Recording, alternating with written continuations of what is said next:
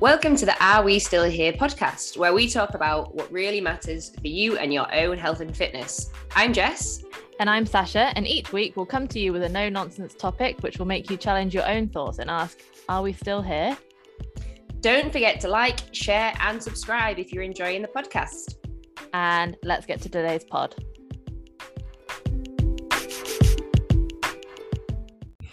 Hello, episode 56. Coming at you on this fine Sunday. Yeah, we are pre-recording today. Because when you're listening to this, I will be sunning myself on a beach in Crete with a Mythos beer in hand. Oof. And the weather in Manchester looks horrendous as well for the next 10 days. Does it? Yeah. Like literally rain for the next 10 days. So great. I am extremely excited. Over here. It's not too bad actually over here. I got an email from EasyJet this morning saying make sure and I was like, oh my god, please don't be cancelling anything. And it was just like, please arrive early. We recommend 2.5 hours before your departure time. I was like, mate, that's normal. Yeah, that is normal, but they're probably just like crapping themselves all the time. Yeah, but I think the issue is, like I said, I know people that work for EasyJet, and like the reason why the queues are so long is because everyone's coming early. Yeah. So it's like your flight's not for another 4 hours, but you're in the security queue. So you're in the security queue for the flights that are 2 hours before you. So there's double the amount of people there. Yeah. Just arrive normally, with what they've said, and just remember that it's their job to sort it. And if you've got a queue for an hour, then I don't want to sit in the gate anyway, especially at Manchester Airport. It's the armpit of the UK. It's horrific. It's full of like football hooligans drinking Peroni in that horrible bar. I don't know. Have you ever been to Luton Airport? Oh no. It's not the best. There's a It's like the airport is like a corridor. Right. It's like you're constantly like, oh, excuse me.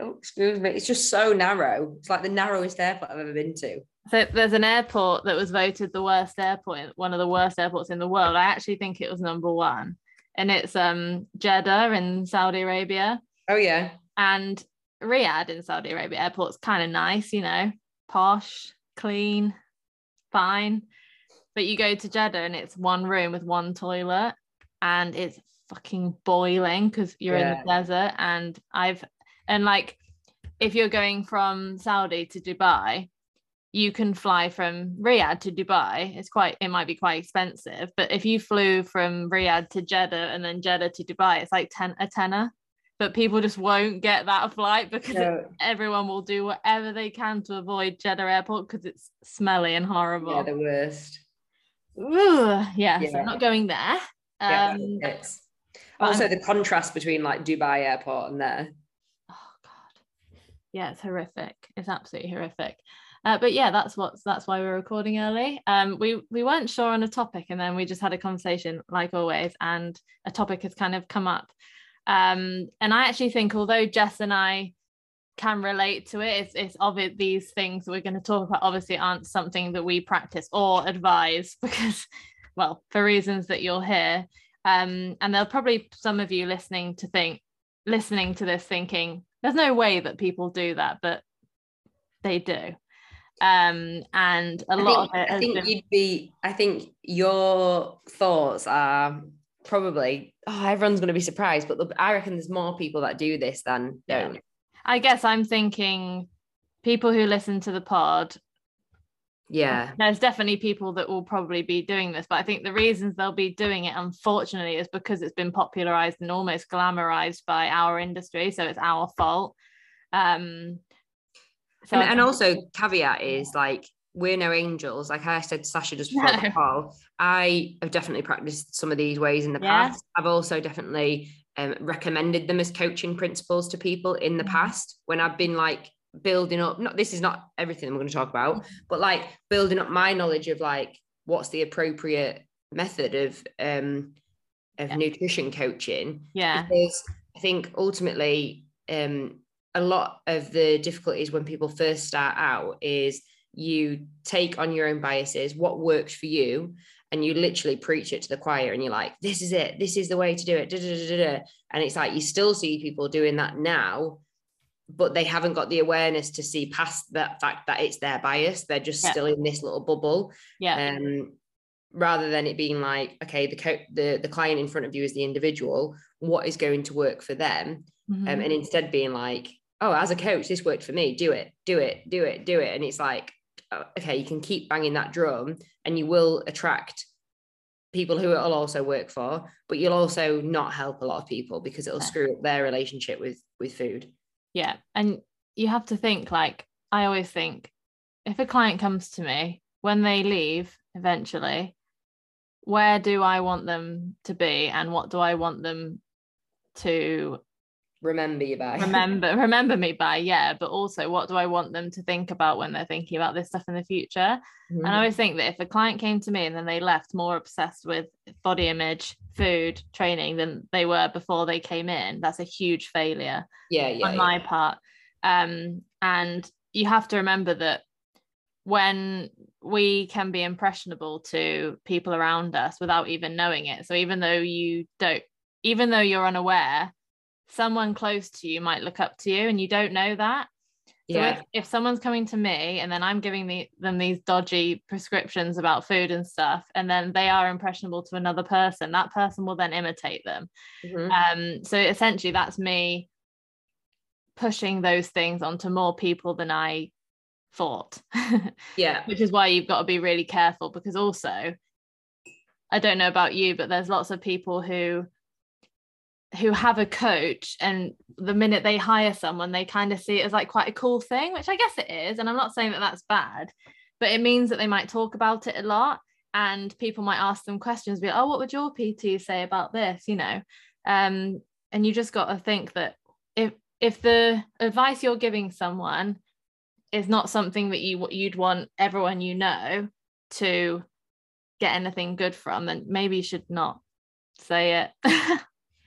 Yeah, it's difficult though, isn't it? Because I think whenever you try something new, whether it's investing or a new diet or a new hobby, when you're passionate about something, you do want to tell everyone about it, how great it is or whatever. And it is really easy sometimes to just get caught up in the hype. It's like everyone who's listened to this podcast or knows Sasha knows that she loves finances. It would be irresponsible for Sasha to go around telling people to invest in stocks and shares when they've got loads of debt.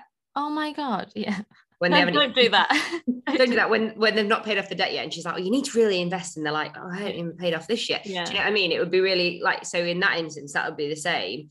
Or the same, like, again, like to broadcast about something like that you're eating or a diet, not knowing somebody else's relationship with food is like, this is gospel, or like presuming that that they want the same things. Like, and I guess it's not like, if you hear somebody say, oh yeah, I'm trying to lose weight as well, you might think that you're helping by assisting with your thoughts and feelings about what you're doing, which is totally harmless. I agree. What's the scale again, Sash, that you've told me before, which is incompetent? Oh, so you got unconscious incompetence, which is when you're incompetent but you're not aware of it, and then you've got, I think I'm pretty sure there's more than this, but just for the sake of thought, so unconscious incompetence, and then you're consciously incompetent. Like, I am consciously incompetent when it comes to like buying houses and stuff. Don't know how the system works, not a clue, but I'm aware of that. But unconsciously incompetent would me be fucking talking about mortgages when I have no idea what I'm talking about, but I'm not aware of it. Like people on Facebook when they get into politics. Exactly. And like people talking about cryptocurrency, it's like you don't even know what it is. You've just listened to Joe Rogan a couple of times. And then you've got and then you've got consciously competent. No, you haven't. You've got unconscious competence, which is when you know what you're doing, but you're not really aware of it. And then you've got conscious competence. Yeah. So it's basically awareness of what you know. Yeah, it's like a building scale, basically. Yeah. And it's important to only talk about stuff that you're quite sure of, especially when it comes to advice, which is why, Jess mentioned about finances. When Jess has asked me, what have I said? You need to read up on it or whatever. Yeah, go do your own research. In fact, I remember one particular time when she said, oh, so what about this? What would you do for this? And I just said, read the book. And then I put a full stop, and she went, oh, you put a full stop. And I said, yeah. I said, that means that me telling you would be not good because it's your situation. So I would say, if I were you, I would read this book because this person knows way more about it than I do. So read that book because you're better off. It will be better for you. And this is the same. Yeah. And this is what I always think as well about like the beginning of that scale, which is like unconsciously incompetent, is like why you can't necessarily judge coaches in the beginning of the career or people who do things out of total unawareness, because they don't, that's what I mean, they mean no harm, they're not doing it maliciously, they're not like whatever. It's almost like they just don't know. But there comes a certain point in a coach's journey where they should be shifting up that scale through like building their own knowledge. And that's what I say, like I hold my hands up to the fact that maybe in the beginning when I first started coaching, MyFitnessPal was like my only guidance of like, well, this is what everyone seems to be talking about in the fitness industry. I've used this before. I've used this before, so it seems to be this is what the guiding tool is. But it's only when I got further into it I was like, it seems a bit like nuanced, this though, like why is it that some people can use it and some people can't? And there's a lot more like if you gather from my coaching style online, like I'm very much into my mindset type of thing. Well, it seems a lot like there's more like emotional stuff behind food, and it seems like there's more like behavioral stuff behind what we do. And then all of a sudden I'm like, neither of those things can be tracked in an app. Like that's weird. Like I need to build up my awareness. And then got further into it and then was like, oh right, maybe MyFitnessPal as a calorie target and macro target and talk. Like, by the way, my clients listening and stuff, you know, you guys know that sometimes to see your diary, I do say MyFitnessPal is an easy way. It's an easy way to do it. I don't mean that. I just mean like me saying targets all the time. It can be like sometimes a bit of a wayward decision for certain goals. For some people, again, it depends on your starting point, it depends where you're going, depends on all these other different variables. But that's what we mean when we say like where you start in your journey as a coach or anything, or the advice that you give out sits on a scale. Exactly. And you also have to think, I think stuff that we talk about just always comes back to this, and I think it's really important to make sure that people are aware, is that a lot of coaches, when this isn't giving them the go, you know, letting them off at all I'm saying is that, because I literally did it and I know from experience, when you get a new coach, it's often someone who really liked fitness and they think, oh, you know what, I really like this stuff. Everyone tells me I'd be really good at this. Everyone said, oh, you know, you should be a PT or whatever. And you know, this is exactly what I did. And I'm sure in fact, I actually struggled to find, I think, a PT that I knew who didn't get into PTing because for another reason other than they loved training and fitness, right? And then, but when you're young and that's the reason you get into it, you love it so much that it's you. It's not it's not what you are, it's who you are. And your identity, isn't it? It's literally, talk about this all the time, but it literally is like trying to explain to someone who doesn't really think about fitness at all or food or whatever or anything to do with our industry, explaining that that's what some people do. They're literally baffled. They are baffled by it because they just can't relate. But when you first get into it, like I said, it's not what you are, it's who you are. You think every meal, you know, I used to look at a meal and I wouldn't see what was in it. I'd see what was in it. You know, I wouldn't think of the food. I'd be like, okay, so that's probably 500 calories. That's 25 grams of protein. I'd say that's 12 to 15 grams and I would do that without thinking about it. It's how I saw the world. It was through my fitness lens. And then when I'd go to the gym, it would be constantly like improvement was like an obsession for me. So if I did a leg session, for example, the first thing I'd do was go into the bathroom and look at myself because I'd be like, oh, you know, I've just done this. Oh, have I got a pump or like body check? Yeah, it literally a body check. But back then I would have been like, yeah, well, that's fitness. Because at the time when I was so young, I'm talking early 20s here, I'm in my early 30s now, that was like it was just what you do. And you bought the clothes and you carried the shaker and you carried the bag and you wanted everyone to know, and you were the fitness person, and it was just the way it is. So obviously you love it that much that your life revolves around it. So when someone asks, or when you become a coach and suddenly you've got this piece of paper that says you're qualified to give out advice, you literally thrive off it. Someone says, so Sash, what would you do? I've got this belly fat, like, what would you do? And then suddenly you're like, oh, all you have to do is create this energy deficit. It's like really easy, man. You just got to do this. And then they're like, oh, that's really cool. And then they come to you again. And it's almost like you get this like dopamine hit. And it's like the sense of like being a superior. And it's very, very weird. Yeah, and especially in your early 20s. Yeah, when you think you know it all anyway. Because you're really confident then. I have a feeling, just a little inkling, that at every stage of my life, I'm going to say, can you remember in my so-and-so? I knew I knew everything. Yeah. When I'm 42, I'm going to be like, remember when I was 31? I thought I knew everything. Exactly. What a loser.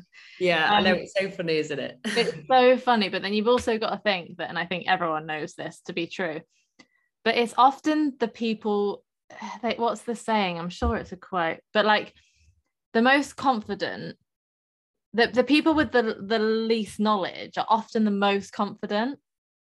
And then the people who, like, that's why I always talk about some of the best coaches I know don't even use Instagram and you don't even know they exist. And you wouldn't know they exist. You know why? Because they're too busy doing their job to worry about fucking putting a picture of themselves flexing in the toilet on Instagram. And it's often the people who are really, really, really good that you don't see them very often. But they're the people that like you would sit and have an hour chat with them and you'd literally leave the room like, what the fuck? Yeah. I feel like everything that I thought I knew has just been explained to me in a reason that I can't like quite comprehend yet.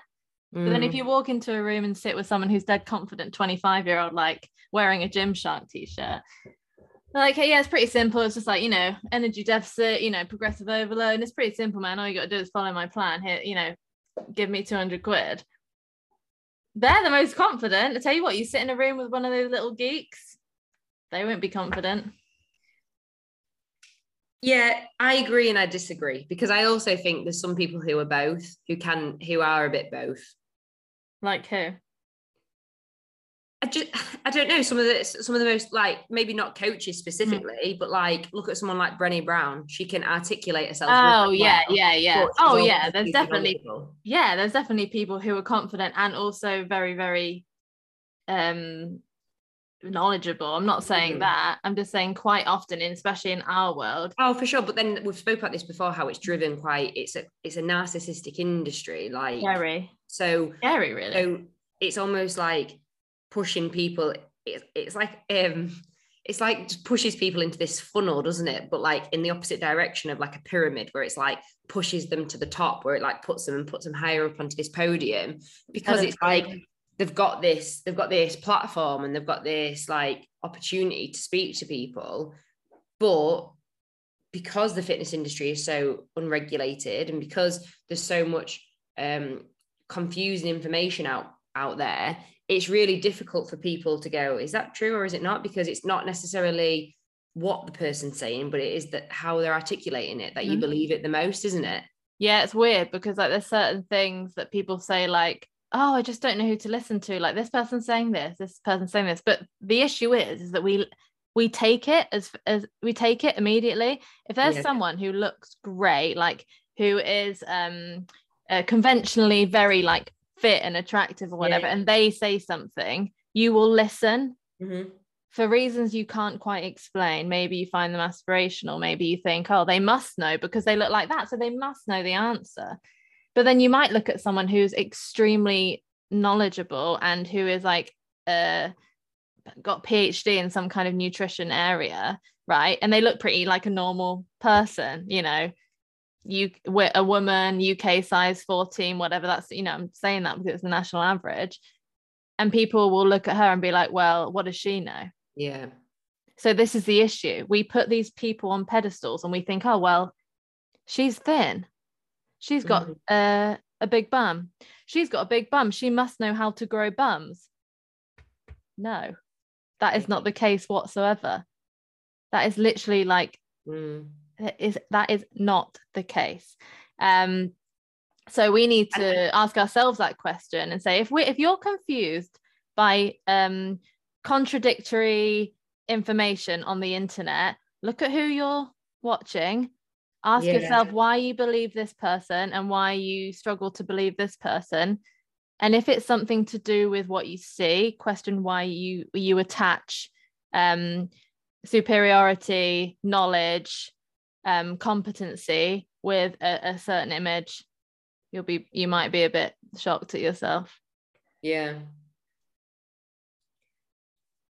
I also think that's another reason why maybe people or some coaches go down like the bodybuilding route first, because they're like, if I can go to this extreme, then that will show my clients that I'm, I don't know, X, Y, Z, whatever their idea of what a coach should be is in their head. Yeah. Like Sasha says as well, it's like the reasons that often coaches get into fitness is this identity thing. It's like, I'm a type of person who loves fitness. Therefore, I think I should go into a job that I love, etc., etc., etc.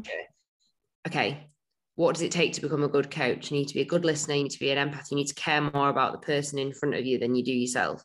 Is that necessarily what aligns with that part about identity and fitness? Not necessarily. Like, it can mean that you've got a strong interest in it, but there's all those parts that kind of get missed, I think, especially in the beginning around coaching, which is people don't think, okay, what's it going to take to be a good coach? I need to be someone who's good at communicating. I need to be good at listening. I need to be not necessarily good at giving advice, but good at helping a client discover what they need to discover. And it's like all those different types of things that get skimmed over. And it's like, yeah, but are you strong? Have you got abs? Like, are you dedicated? Like, okay, cool. Yeah. Cool story, bro.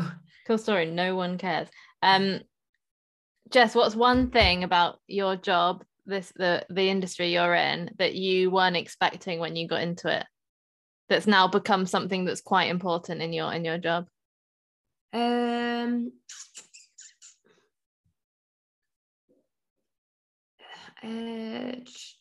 trying to think.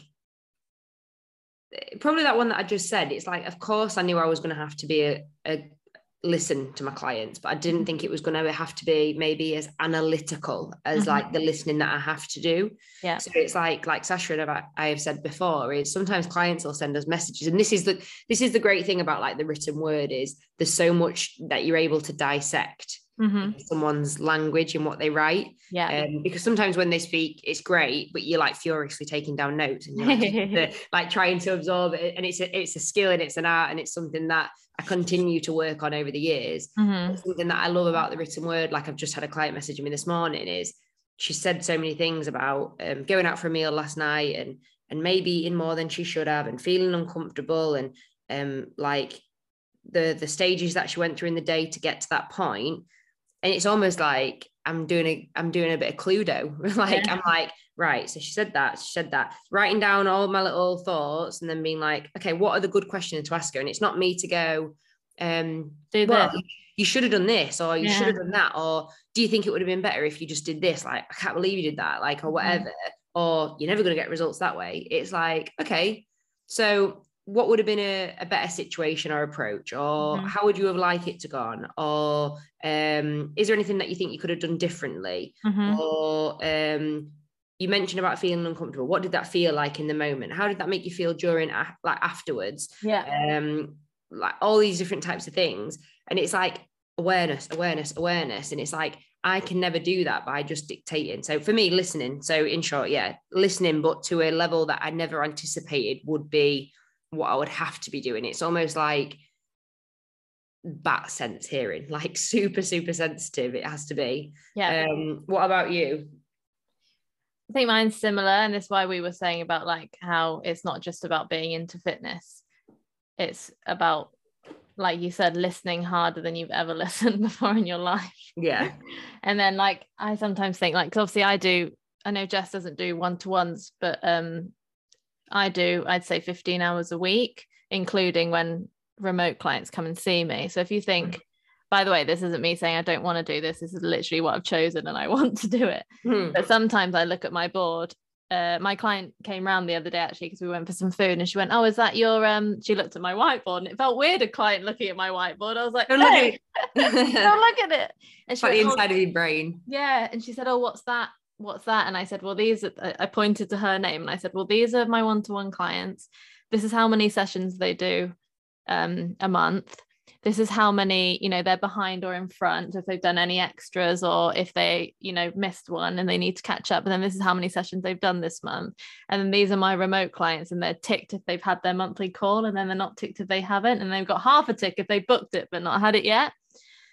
She was like, and then it just made me think that if I've got 15 sessions a week with these people, that's 60 hours a month where I'm having these conversations. And then there's, another number of remote clients on top of that. That's like almost 100 hour, half an hour to an hour long conversations you have every single month with different people who have different goals, different problems, different things to talk about. And it's like, that is the bit that it's probably the bit that I love the most, but it's the bit that I didn't anticipate. Yeah. And it's like, some people say, "Oh, PT is easy, you just train with people all day." And I'm like, "Have you ever done an interview?" And they're like, yeah. And I'm like, when you leave, it's like, "Oh, yeah. Do that 6 times a day, every day." I talked to my hairdresser about this as well, because I think like hairdressers get a bit of oh god, all you're doing is just doing this or whatever all day. Like, I don't know if he says that, I just made conversations up. But it's like, I always say that to my hairdresser, it's like, you're exhausted because you like mentally committed as well as physically, obviously doing a skilled job. It's like you're mentally committed to conversation, listening, like, "Oh, that's interesting," or like, you know what I mean, like that type of stuff. It is like very much like an underrated skill, I think. Absolutely, to be able to have those conversations. And then like on a Wednesday when we do our Apex Manchester call and pod, like I don't book in any calls for a Wednesday, really. Rarely, if I have a call from someone in Dubai, but I don't book in calls on that day, because when I've done that 3 hours of in the morning, I'm like, I need, like, it's not that I don't like doing it and that I feel like I don't have anything to say, but it's like I feel like I just need a little break from and it's feeling your best as well. So like I've been poorly the last couple of days, and I was supposed to have calls on Friday, but I was up from like 1 till 4 in the morning being sick. So too much information, guys. So I didn't sleep very well at all, and I had some calls like 10 and 11 with clients, and I just voice noted and I was like, "I'm so sorry, I hate to cancel last minute," because I was like, in my head I was like willing myself to be like, "I'll be fine, I'll be able to get through it." I just said, I was like, if I'm totally honest, I'm going to be half as energetic, I'm going to be half as focused, and I'm not going to be giving you my best service. And I was like, and I don't want to do that.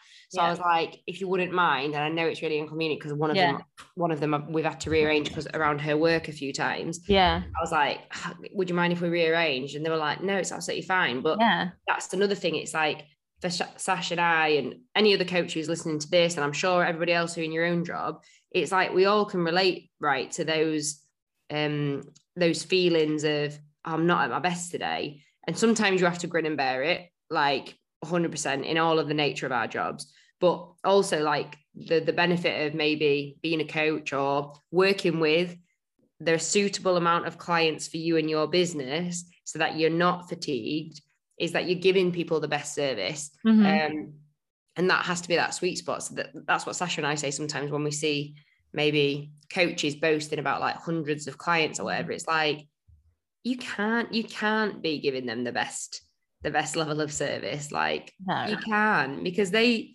like, it's like, I know we all have different tolerances for sure, and not everyone will have exactly the same as Sasha and I, but I also know I've been there with my business and scaled it to a point where I've seen my service decrease and I wasn't happy with it. So taking that step back, because it is so much of empathy, listening, like that the coaching, the caring element of it. It's massive, and you can't do that if you're running on empty. No, you're right, you can't, which is why I sent Jess a meme the other day where it's like the broccoli going towards the face. and it was PTs, and then the broccoli was going, and he was going, ugh, and it was like their own advice, which is why, you know, some people, I've actually heard it, like people bragging about it, like, oh, I tell my clients to do this, but I don't do any of it. You know, and I'm just like, maybe you just shouldn't say that out loud. Yeah. I personally, because I actually think it's not a personality trait to be to say that you give this advice and then you completely do the opposite to yourself. So yeah, that's definitely a thing. So let's pick a couple of these things that we used to do. And I think we should definitely talk about that one, because I think it's quite prominent. What, they're not taking your own advice? No, the food thing. Saving, banking. Yeah. So obviously the food topic we said we were going to talk about today was some of the strategies that maybe we've not that maybe we gave out as advice in the past, or people that we hear give out, or people who stand on these podiums. It's popularized. It's seen as a joke almost. Yeah. So calorie deficit is obviously something that's become so popular. James Smith, if you guys don't know him, he's proper like banged that drum of making fat loss seem simple. Yeah. And as an equation, like the law of thermodynamics, energy balance is literally calories in, calories out. So you maintain weight, the calories in and the calories out that you consume and burn out of your body are equal. So you maintain exactly the same. That balance tips if you are eating more and moving less, you're going to put more weight on. And the opposite side, if you're eating less and moving more, you're technically going to lose body fat. That's the ultimate premises of it all. And it's overly simplified. And of course, as a law, it's like science. You can't deny that there's some fact to it. Of course there is. But there's also so many different caveats that come into it that aren't as simple and don't get spoken about, that make this such a complex situation for so many people, which then also makes people go, what's wrong with me? Why am I not like this? Yeah, exactly. What's my problem? Why can't I stick to it? And again, this is what what I mentioned earlier, is like just two of those things, emotion and behavior, are massive. Not even taken into fact your genetics, how your gut absorbs food, what your lifestyle's like. Are you overly stressed? Do you sleep a lot? Do you not get any sleep? What do you do for a day job? Like all these are the different types of facts that don't come into it. So that's just the top level of this one. But when it comes to calorie deficit, some of the principles that get thrown out there for clients is MyFitnessPal is probably the easiest one, or any sort of fitness tracking app, is track your calories. Here's your calories. You can find your calories online, or even people on the internet will charge you for your calories to work them out, which is just an equation online. So please don't. Oh my God. No one here will fall for that. Don't do that. Google Harris Benedict if you're really that desperate. So everyone then knows like what their maintenance calories are based on their age, weight, height, everything like that. But the calorie deficit like formula is based on like, if you want to lose weight, you do this. If you want to gain weight, you do this. But using something MyFitnessPal is like the premise that's come up quite a lot with the fat loss community is bank your calories, save your calories. And again, like I said to you, when I first started out, definitely fell into this trap like that. I believed it was, it makes sense, because it does make sense as well. Like on paper, it makes sense. But like we've mentioned, it ignores a lot of factors around your actual body. So for example, if you're saving calories for something, what do you think that's doing in regards to your relationship with food? Or do you believe that's creating healthy or potentially disordered eating habits? Do you feel like that is helping or hindering your progress with tuning into your body and how it feels? So, for example, if you're saving calories for something, are you ignoring something else? Are you ignoring your hunger and being like, I'm saving myself. And it's like, there's so many different it turns into a really complicated spider's web all of a sudden from something that you think is supposed to be really simple. And there is a small percentage of the population this will work for who are probably very like black or white. Do you know what I mean? Like, and don't see the complexity of this. But my experience, especially working with women, is it's much more complex than this. Thoughts, Sasha? Much more complex, but also we have to remember, let's just strip this right back and take everything away. Exercise and nutrition are extremely, whether you like it or not, an extremely emotional thing. Yeah. It's extremely emotional. And the fact that people are trying to convince you that an emotional subject can be fixed with a logical math problem is beyond anything that I think we can ever get over, because it's like, you have to remember that when something seems simple, it's very easy to sell, and it's very easy to gain trust from these people, because at the end of the day it does work. So that's even harder, because it does work. But there's people who cannot and should not expect a sum to fix a lifetime of yo-yoing, thinking about food, obsessing over food, because there's a lot of people that kind of want to just let go, and it doesn't help. So which is why banking and saving, and, you know, I've heard calorie allotments being compared to a bank account on many occasions. Again, what makes this even more frustrating is because it makes perfect sense. Because if you want to buy something and it's going to cost more than you have right now, what do? You save for it, right? And then you can have it guilt-free, quote unquote. So it's like trying to, if you explain that to someone who is quite a logical person and does just, you know, buzz off numbers and equations and logic and whatever, they're going to be like, I don't see the problem with it. I want to go and have the Five Guys tonight. It's 2,500 calories, whatever. So I'm not going to have any breakfast or lunch. Like, it makes perfect sense. To that person, whatever, do whatever you want. That person is not my concern. Yeah. My concern is the people who have been in and out or technically dieting for as long as they've been reading, because you have to remember that statistically, the more diets you go on, the more, or the heavier you, or the more excess body fat you are going to hold. Remember that. That's not me saying, there's not an opinion.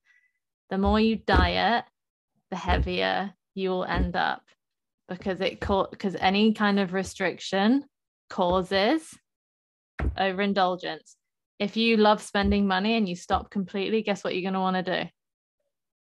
Splurge. It's the same thing. It's literally human. So this is why we talked about this on the last pod, like oversimplification of quite a complex subject is just doing the whole thing a disservice, and it's making you think that there's something wrong with you because it's so simple. Why can't I just do that? If it's just that, if it's that plus that, and then you remove that, and then I've got this, and why can't I do it?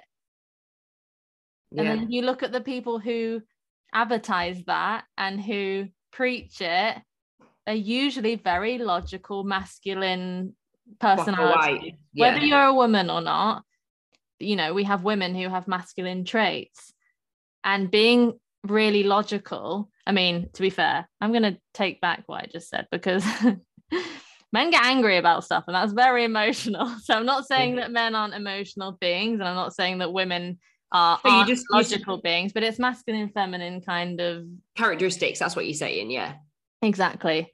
And you can have both. But what I'm saying is, a logical person will think that that's fine, and they won't attach anything to it. They just see it as like, oh, well, I'm going for a pizza, so I'm not going to have lunch. But let's see how I said that, oh, I'm going for pizza tonight, so I'm not going to have lunch. Anyway, what should we watch on TV? Right? That's person A. Person B. Right, so my friends have invited me for a pizza, and I can't not go because it's my friend's birthday, so I have to go. But how am I gonna get away? How am I going to have this pizza and not feel horrendous and not gain weight? And I can't even fit it into my calories anyway, because it's too much to start with. So how am I and then they just get anxious about it, and then they might not go. But then also you got to think that they're going to turn up already in that like panic state. They're probably not going to order what they want, and they're probably going to pick at it or pretend they're full and eat a quarter of it, or order something else and just say, or not have anything, say I'm not hungry. And then let's just say that they go, and like Jess was saying, they give in, quote, again, I'm doing the quote fingers because it's not giving in, it's just having dinner. They then get a huge amount of guilt from the fact that they have consumed probably 2,500 calories in like a big pizza. They go home. The logical person thinks nothing of it. They go, I'm full. I'm going to have a cup of tea, go bed. Next day, carry on as normal. This person does not think like that. No. They wake up they get home, they sit on their bed. They probably put their hand on their stomach. They feel terrible. They feel guilty. They feel like, how am I going to reverse what I've done?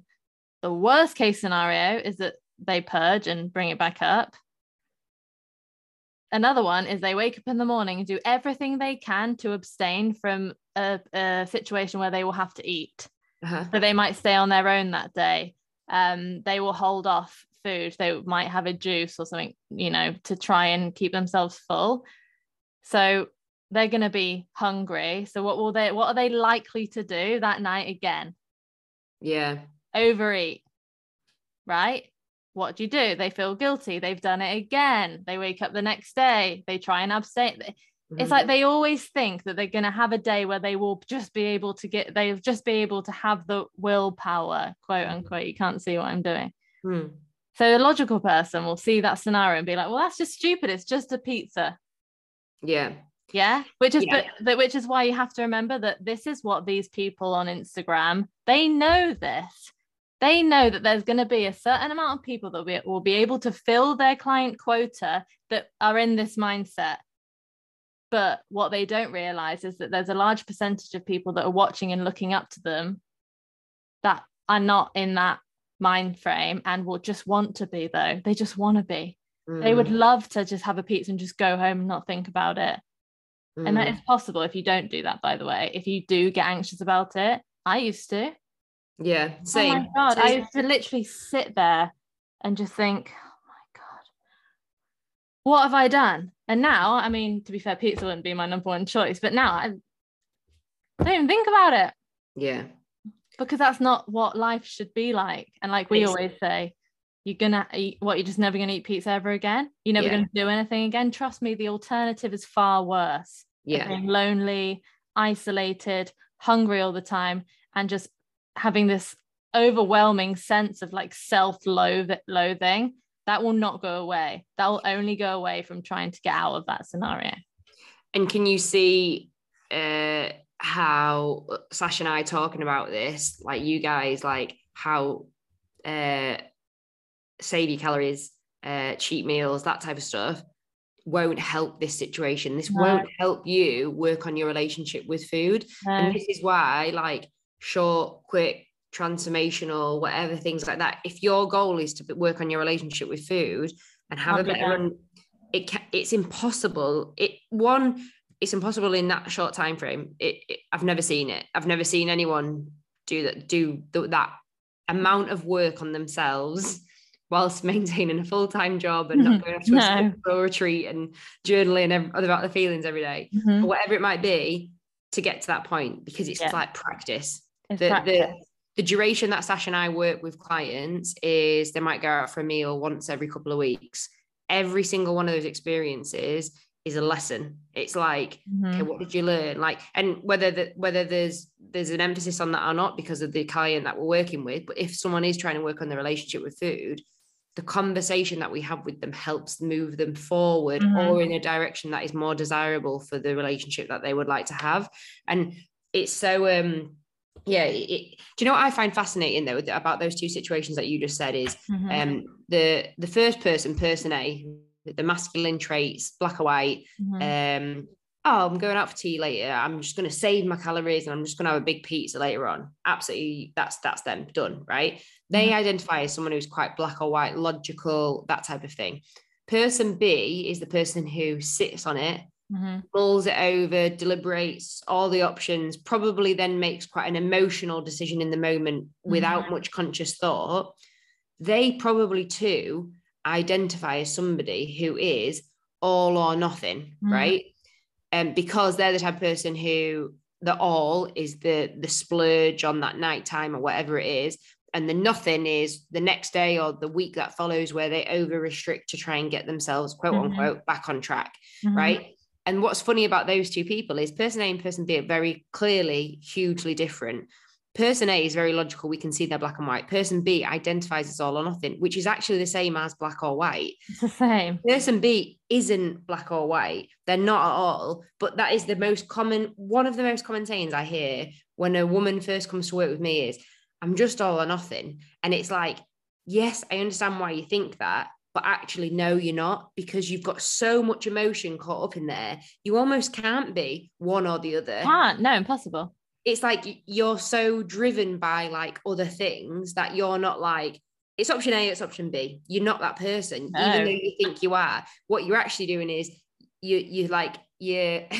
you're almost like slingshot from one side of the emotional spectrum to the other of like feelings around health. Like, oh my God, I'm so out of control. I'm so wild to, I'm the epitome of health. I'm only ever going to eat salads. I could do this forever. And that's why you think you're black or white, but actually it's just you being like thrown like a catapulted like one of those car crash dummies that they have, like, just getting thrown about around. No wonder it is emotionally exhausting. And there's a really good book that I actually want to read that came that's been out a while, but I got targeted with an ad on it, Instagram maybe the other day about burnout and stress. And it was really interesting. I listened to a little bit of a YouTube clip from the authors. They're twin sisters and they're from America.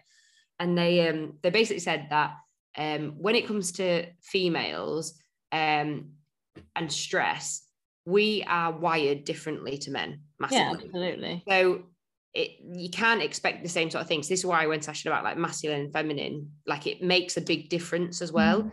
And they were saying that so much so that they did a test on rats, which obviously I know it's rats, but it's still a test nonetheless. And they did it where they caused the rats distress. So they tilted their cages, they left them without a bit of food, they poured water on the neck, which apparently they find really stressful.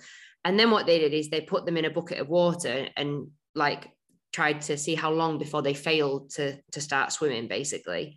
And what happened was with the male rats, they gave up 50% quicker than the female rats. So the female rats kept swimming for twice as long. So like under that stress and under that pressure, women will keep, or female rats will keep going, even though they can't find a way out.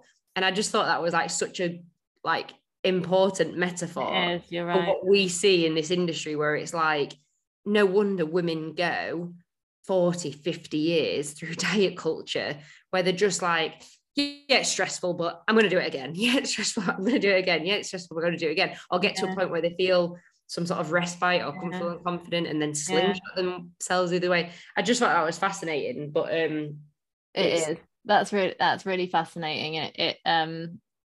It reminds me of, I know I've spoke about this before, but the Robert Sapolsky book, Why Zebras Don't Get Ulcers, and it's like that woman who Jess just described. She is literally existing in fight or flight. Yeah, constant. All the time, constant. And what we don't realize is that we can become accustomed to fight or flight. Yeah. So we live in it. We don't, if you're living in it, you don't know what's different. And the reason, the whole premise behind the book is that, and I know I've said this before, but we get different listeners, whatever. And I think it's an important point, is that when a zebra is grazing in the field, if a lion attacks them, they get stressed, right? And they're running around frantically, like trying not to die. But then when the lion goes away, say the zebra gets away and it's grazing again, the lion's gone, they just go back to eating grass. Yeah. But as a human, if a lion is coming, trying to kill us, whatever, we'll be constantly worrying about when the next lion is coming. And we'll be like living like, oh, is that a lion? Oh, fuck, well, I'm not going there because there's a lion there. But the zebra will just, because the zebra is not a human. Yeah. Zebra will just be like, Anyway, yeah, so I'm just gonna eat some grass, but we'll be like, what if tomorrow a lion comes? But it's like that's what Brené Brown says, doesn't she, about that foreboding joy, which is like you don't allow yourself to experience true happiness and joy because you're worrying about something bad. Worry about the next, like I think you mentioned it about that instance where it's like that man who was constantly worried. He never allowed himself to be fully happy with his wife, and then she was no longer here, and he was like, I'm so annoyed that I didn't just enjoy it. Yeah, exactly. And I think like what Jess was saying with the black and white thing, like even I still speak to people, right, who do not have any issues regarding nutrition, whatever, and they still think that food has morality. They still think of food as healthy and unhealthy, not just more nutrients, less nutrients. So I would still speak to someone who would say like Diet Coke or chocolate buttons or whatever, and they still see it as, they still see that it has morality. They say, you eat that. And I'm like, let's pull back, right? Number one, if they drink alcohol, the conversation ends there. I don't even carry it on because there's no point reasoning with people who think that Diet Coke is on the same level as alcohol. But you just have to think that some people, that's unconscious incompetence. They just don't know. So when you have to, like I said on the last podcast, like if this person isn't open to a conversation or maybe to change their mind, it ends there. I'm getting on with it. So we have to remember that people who aren't involved and still see that food has morality. Also, I think it's important to understand that when we were talking about the binge restrict cycle, you have to remember that some people in a very weird way enjoy the abstaining. They enjoy it. Not like it as you enjoy Nemesis at Alton Towers, different kind of enjoyment. But it's like it, and that is when it's really intrinsic. It's like it's in here, and it's like no one else knows about this, but I'm not eating today. And then when they don't, risky place to be. Oh my god, that's what I'm saying in kind of like a not very nice like tone, because it's scary that people do this, but they almost see it as like no one knows, but I'm going to do this today. And then when they get to the end of the day and they've not had anything and they go to bed, they're literally like, oh my god, I've done it, and they love that. And you have to remember that is like probably out of our definitely but you have to remember that when we're talking about abstaining and then binging, restricting, you have to remember that there is people that do that then hire a coach online and get their meal plan, because that's what they think they need, because they think they need it. But what they need is a therapist, and they need serious help, because that is not something that you want to, that's not something that's just going to go away. No, because that is deep deep in there. And then we also have to remember that the coaches that promote this stuff, it's their projection. They are projecting, like the cheat meal thing. How many I see it all, honestly, to the point where I'm like, stop using that word. It's not a game of chess, all right, David? It's not a game of chess. It's not cheating. You're having dinner, and they're like, oh yeah, or they call it they're like, let's not call it a cheat meal, let's call it a free meal. Nope, just as bad. Same thing. As bad. Or off plan. Don't even. Right, I'm gonna stay calm, but off plan. I hate, that's probably, I say it's my least favorite, because it's seen as like, oh no, it's not a cheat meal, it's just off plan. So they're almost like, at least cheat meal, at least they're being open with the fact that it's ridiculous. So they're trying to make it seem like it's better. So those meals for a lot of coaches, me maybe 7-8 years ago, it's a scheduled binge. It's saying it's all right, I can restrict my food today and tomorrow and the next day, because on Thursday I'm going for it. That is a scheduled binge. I know of some coaches in our industry that are very, very, very well known in our, not in the world, but like in our region, whatever. I've seen them do this, and I've seen them even say, I'm going to binge, and then go on Instagram and say the opposite. So I'm not saying this to try and, bring those people down. I'm just saying that you have to be careful who you watch, because these people will glamorize, popularize, and make this seem like it's normal behavior, because they want to seem relatable to you. Yeah. And that is ridiculous. And you need, and again, I'm trying not to be like condescending or patronizing, because I know that the people listening are adults, but sometimes when we admire or think someone's funny, oh, that video is so funny, jokes, they're just projecting their severely messed up view of the world onto you, and probably want to sell you something too.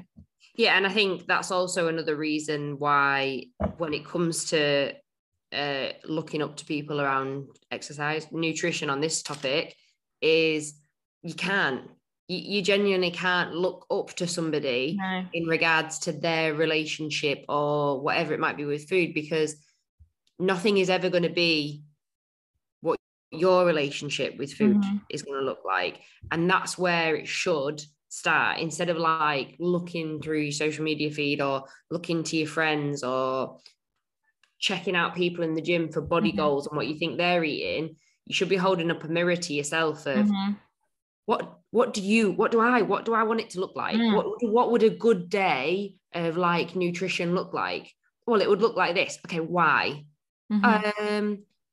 I don't know, actually. Okay, well, until you can start to answer some of these questions, does it give you energy? Does it keep you full?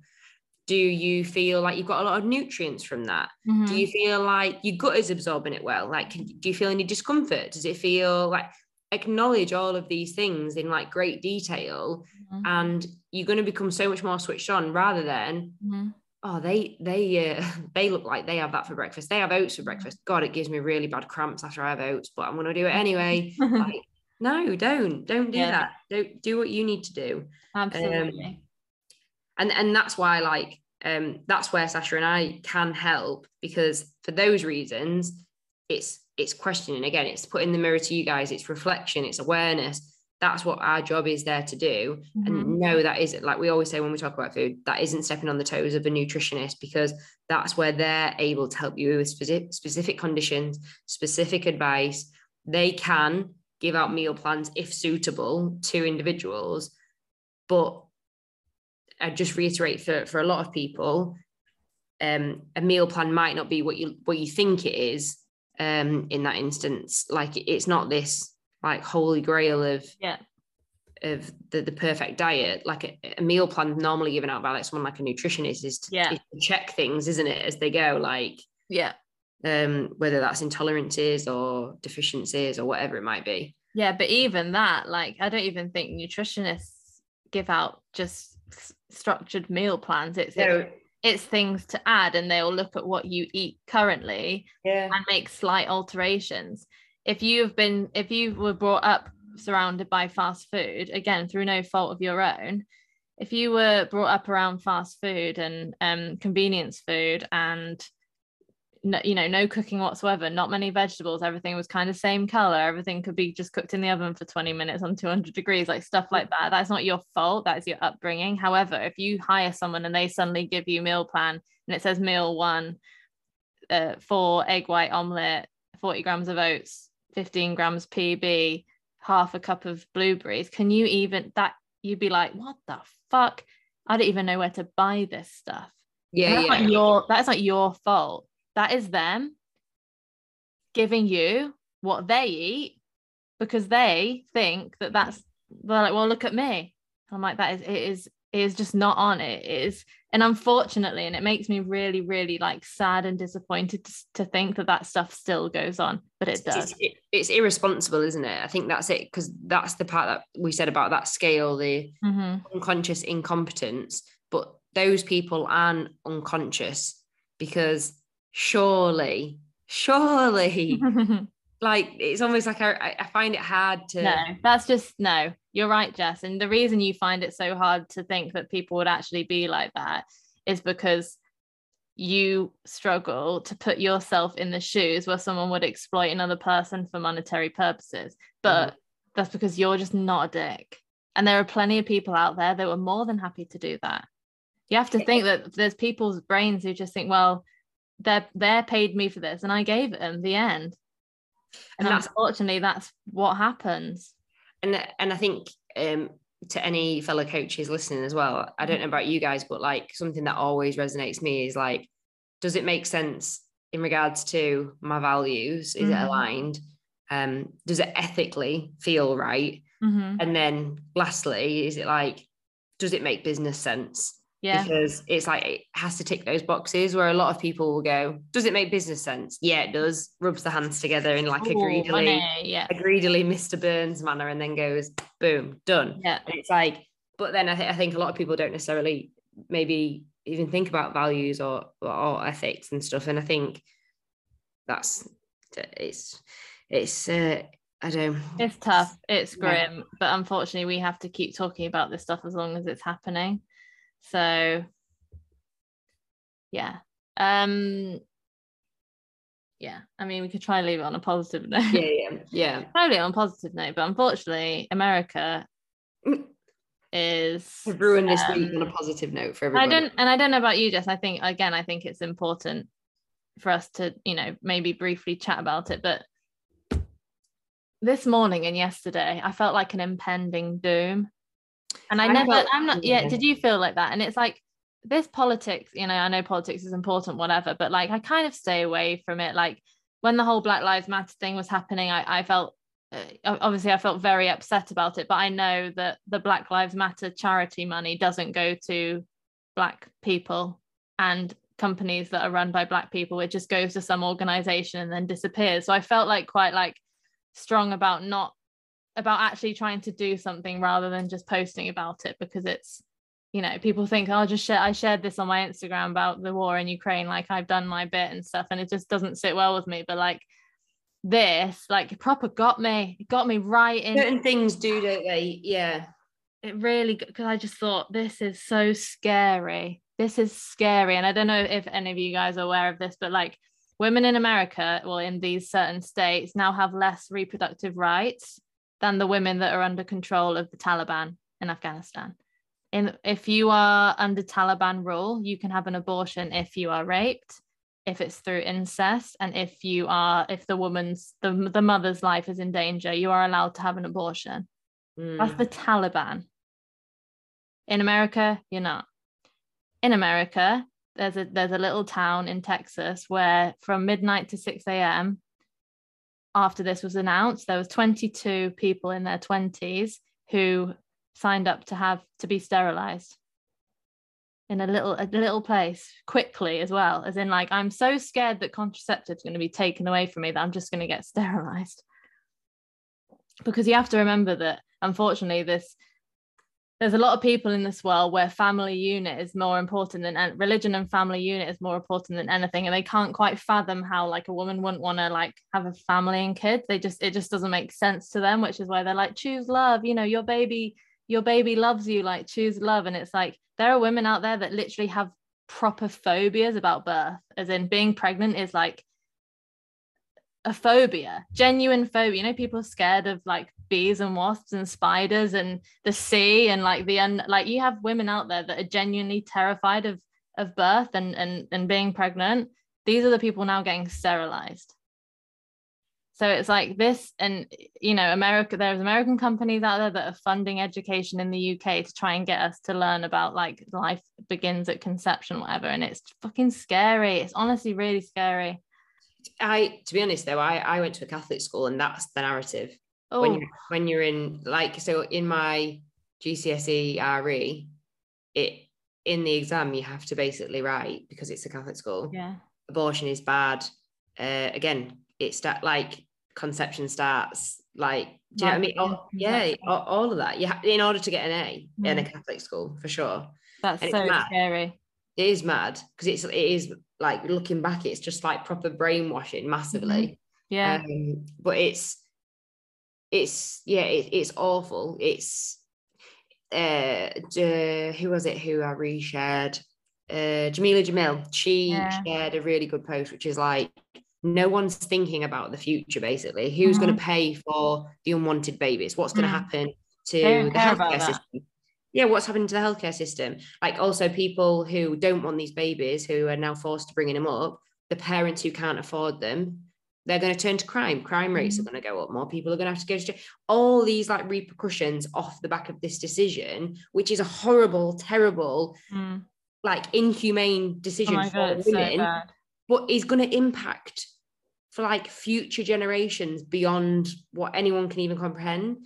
And it's just crazy. It's like me and you said this morning, it's so funny when you grow up and you think that America's this really free, cool country, cool like country, progressive and oh yeah, I'd love to go live there. I'd love to go do this. And then you're like, oh my God. Yeah, like if I was, oh God, I would have been long gone, because it's just, and anyone who's watched Handmaid's Tale and stuff, you can just see the similarities between the two. And anyone who's watched it is like, yeah, 100%. If you haven't, then yeah, it's just like a harrowing reality of, is it that far off something like that crazy happening? God knows. And when you think about it, right, it is literally forced birth. It is, and that sentence in itself, it's honestly so, it scares me so much. And as you know, as someone who has kind of come to the conclusion that I don't want to have children, if I lived in America now, I would either be one of those people getting sterilized or I would move. And it's 2022. Yeah. If I don't, it's totally bizarre. There's no formula in the supermarkets in America. There's a shortage. There's no formula.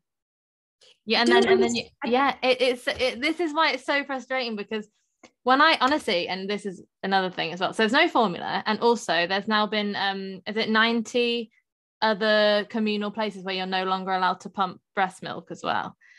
And it's like the same time, it's like what the fuck's going on? But the scariest thing is, right, these men who have they don't scare me. I look at the TV and I'm thinking that, like, again, no offense, I'm not saying all men, whatever, but those men don't even know where the clit is. So I'm not worried about what they have to say, right? Unfortunately, it's the women that scare me.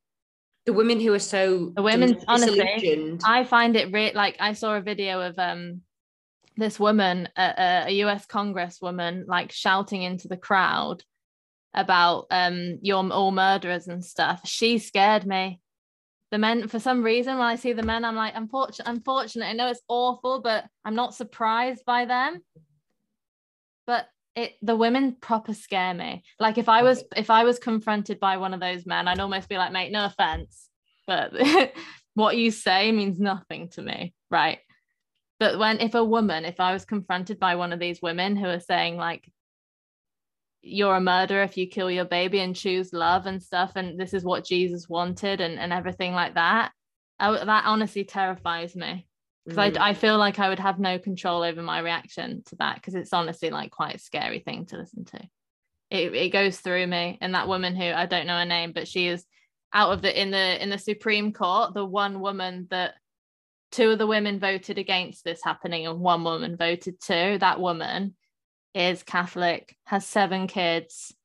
That woman terrifies me. The men that decided in the Supreme Court, unfortunately, like I said, I know it's bad, but it doesn't surprise me. That woman surprises me, and that woman scares the living daylights out of me, because something's happened. Something bad has happened. Yeah, like we've said on previous podcasts, though, it's like you can't even get in other people's heads when they want to argue that black is white. And scary. It's not like, it's almost like you can, it's impossible, but in the same time you struggle when it's something such a extreme topic like this to even comprehend. It's just I make jokes, well, they don't know where the clit is. Obviously that's just a well-known little joke that we say to just be like, yeah, whatever, these guys don't know, these women do know. These women know. Yeah, they know. The men don't. It's the people who are in the prestigious positions who can't see it from the other side. They can't ever imagine their child being raped. They can't ever imagine being in a situation where they can't afford to bring up 5, 7, however many kids. They can't ever imagine like, I don't know, not being able to afford or get their hands on like milk, or they can't, do you know what I mean, ever being in a place where they're probably in a position where they can't ever imagine, like, maybe in their environment it's uncouth to feed the baby in public anyway, like maybe that's their opinion. It's like all these different things that have led that person to that point in their life. it's just a lack of awareness of other people's reality. And none of us will ever truly know what it's like to be in somebody else's shoes. But I think what is in like our human nature and what we should all be doing is trying to constantly is be like, that's awful, God, I could, like, what must that feel like? Or I don't know. It's just it's a terrible place to be. It's really, really scary. And obviously we're very lucky to be in this country and not have to even think about this kind of stuff. But it's just really scary. And it's one of the only things that's happened in like the news that obviously I see these awful things happening all the time, and it's really horrible, but it doesn't like keep me up at night. Unfortunately, we live in such a scary world that something really bad can happen, like a school shooting, and I'm just like, oh, another one. Like, it's horrendous. Yeah, it is horrendous. And don't get wrong, it makes me sad, and I watch it and I get upset, but then, you know, this is maybe not a nice thing that people want to hear, but then the next day I might go to work and it's not on my mind, really. Yeah, no, but it's because we're numb to it. That's why. But this is different. There's like certain things been in my head for like since that time, and I just can't seem to like get rid of it.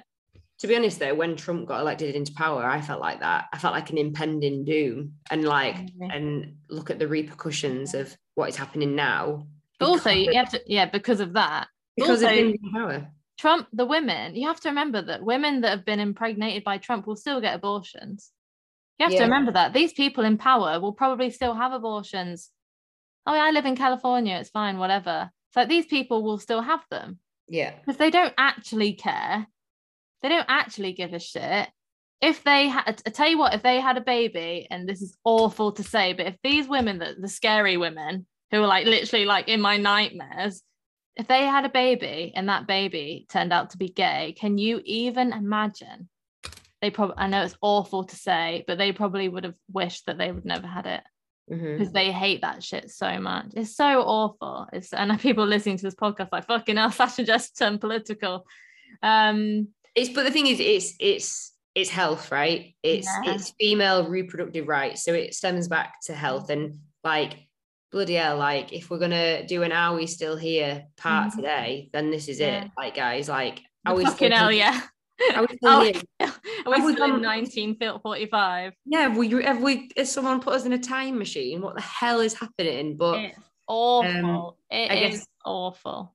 I guess, and again, like Sasha said about like certain things, like you can't always maybe support or do feel like you're making much of an impact, which is always difficult. But I always think on certain topics, it's like you just can't help but like think on it, and it's so hard. It's so hard. It's similar when the everything in the Ukraine started happening. Yeah, it's like it can consume you for so long, but then it's almost like, at what point do you do your bit? Do you do what you can and then go, right, that's it? Or the amazing people who take it to a next level and are able to do more, great, like literally amazing. Yeah. It's really trying to, for your own personal health, it's like trying to find that point of when to draw a line of if it is emotionally stressing you out as well, I think. Yeah, absolutely.